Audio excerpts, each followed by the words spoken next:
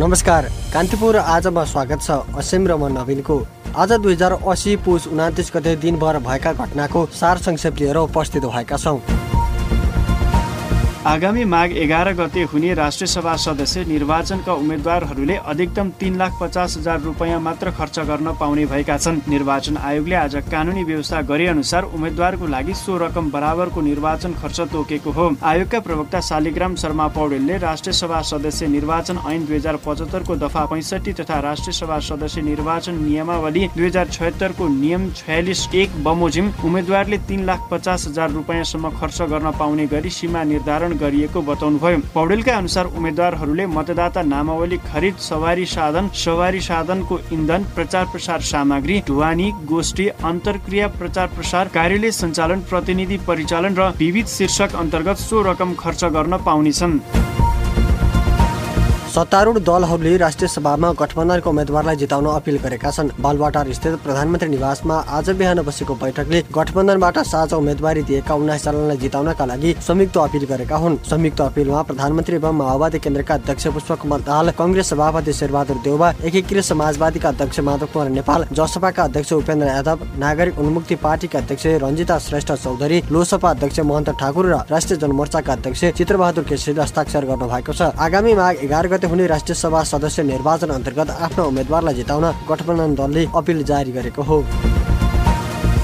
Bomb विस्फोट गराई व्यक्ति हत्याको आरोप लागेका नेपाली कांग्रेसका नेता एवं पूर्व मन्त्री मोहम्मद अफ्ताब आलम विरुद्धको मुद्दामा सुनवाईको लागि आज तोकिएको पेशी स्थगित सूचीमा परेको छ। रौतहट जिल्ला अदालतमा आज अन्तिम सुनवाईका लागि पेशी तोकिए पनि गोला तान्दा स्थगितको सूचीमा परेको हो। मुद्दाको दैनिक गोला तान्ने क्रममा न्यायाधीशहरू गहेन्द्र राज पन्त र तेजबहादुर खड्का मात्र उपस्थित भएपछि आलमको मुद्दा स्थगितको सूचीमा परेको हो। 7 जना दरबन्दी रहेको अदालतमा अहिले 5 जना न्यायाधीशहरू विदामा भएपछि गोला प्रथा गर्ने क्रममा आलमको मुद्दा सुनवाईको सूचीमा नपरेको हो। यसअघि अदालतका न्यायाधीश बाबुकाजी बानियाको इजलासले गत कार्तिक 22 गते वादी र प्रतिवादीलाई 15 दिनभित्र लिखित जवाब पेश गर्न आदेश दिएको थियो। सोही अनुसार आज अन्तिम सुनवाई हुने सूचीमा थियो। जिउँदै मानिसलाई इटा भट्टमा हालेको आरोपमा आलम 4 वर्षदेखि पूर्वपक्षको लागि काठमाडौँ स्थित नक्कु कारागारमा छन्।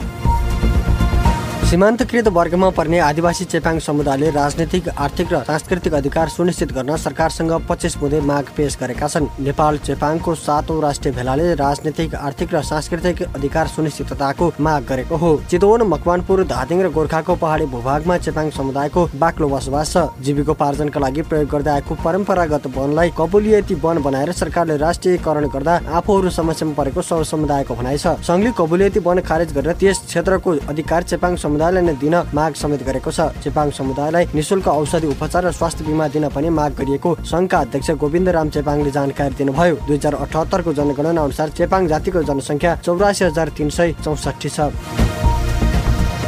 चालु आर्थिक वर्षको 6 महिनामा विकास खर्च 15.5% सीमित भएको छ। मध्यावधि समीक्षा गर्ने बेला भइसक्दा समेत विकास निर्माणले अपेक्षित गति लिन सकेको छैन। गत पुष मसान्तसम्म सरकारले पुँजीगत खर्च 15.5% अर्थात् 46 अर्ब 88 करोड रुपैयाँ बराबरीमा खर्च गर्न सकेको छ। सरकारले विकास निर्माणको लागि चालु आर्थिक वर्षमा 3 खर्ब 2 अर्ब रुपैयाँ बजेट विनियोजन गरेको थियो। यद्यपि अघिल्लो वर्षको तुलनामा भने पुँजीगत खर्चमा झिनो सुधार देखिएको छ। अघिल्लो वर्ष सोही अवधिमा पुँजीगत खर्च 13.5% भएको थियो। अर्थ मन्त्रालयका प्रवक्ता एवं सहसचिव धनीराम शर्माले अघिल्लो वर्षको तुलनामा पुँजीगत खर्चमा केही वृद्धि भएको र तेस्रो त्रैमासमा थप बढ्ने बताउनुभयो। अर्थ मन्त्रालयले आगामी माघ महिनामा बजेटको मध्यावधि समीक्षा गर्ने तयारी समेत गरेको छ।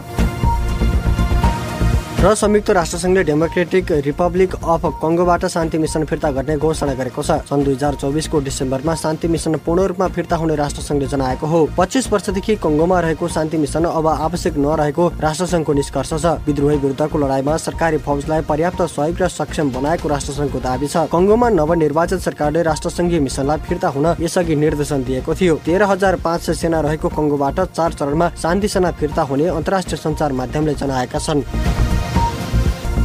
आजलाई कान्तिपुर आज यति नै। भोलि पुनः दिनभरका प्रमुख घटनाक्रमहरूको सङ्गालो लिएर आउने नै छौँ। नवीन र असीमलाई बिदा दिनुहोस्। नमस्कार।